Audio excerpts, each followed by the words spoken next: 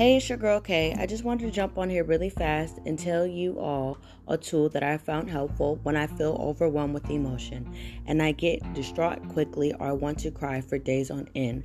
I hope that this helps you. And I want to thank you for tuning into my podcast. I greatly appreciate it. As you all know, I'm in school, so I try to post as much as I can on a somewhat consistent basis. Thanks again for tuning into my podcast, and warning, this episode deals with some challenging topics. If you are not comfortable with these topics, please feel free to tune in to my podcast when I post the next time, and hopefully that topic will make you feel a little bit more comfortable. Thank you again, and get ready for our topic.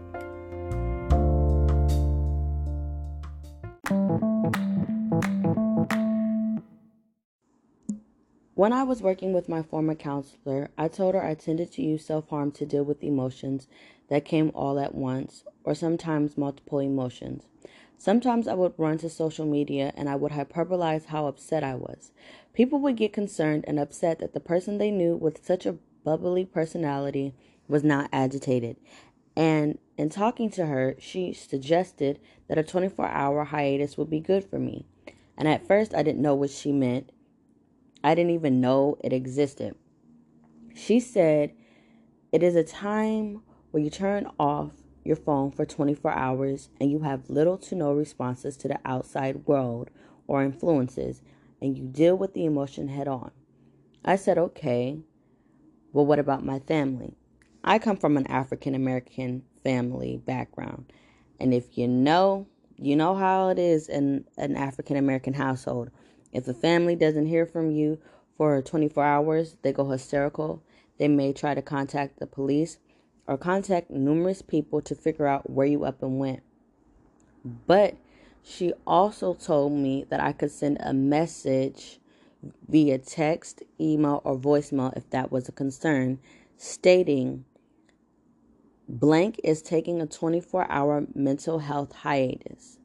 Do not contact blank until blank is ready to reach out to you, or until blank time.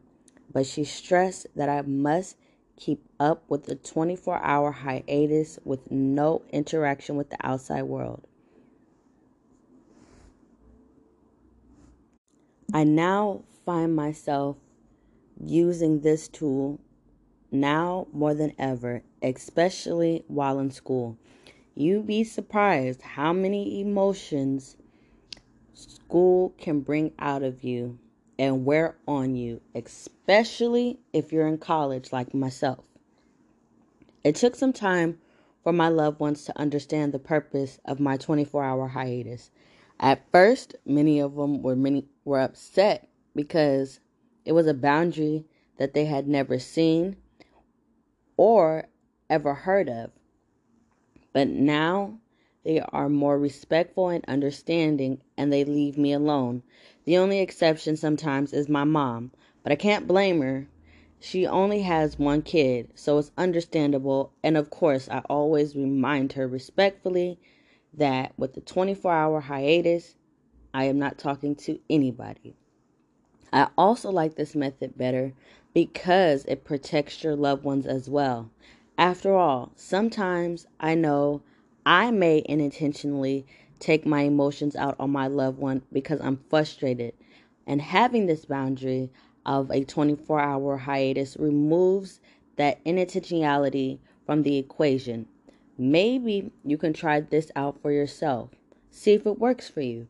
You don't have to have a mental illness to use this method. Anybody can use it. I believe it forces you to spend time on your emotions. As long as you don't do it for days on end, just 24 hours, and move on as best as you can. I don't recommend this if you're dealing with the passing of a loved one because it's going to take a lot longer than 24 hours to heal and deal with your emotions.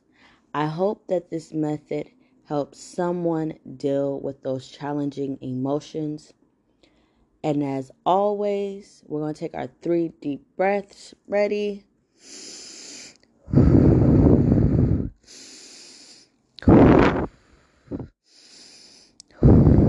And as always, I'll holla. See you next time.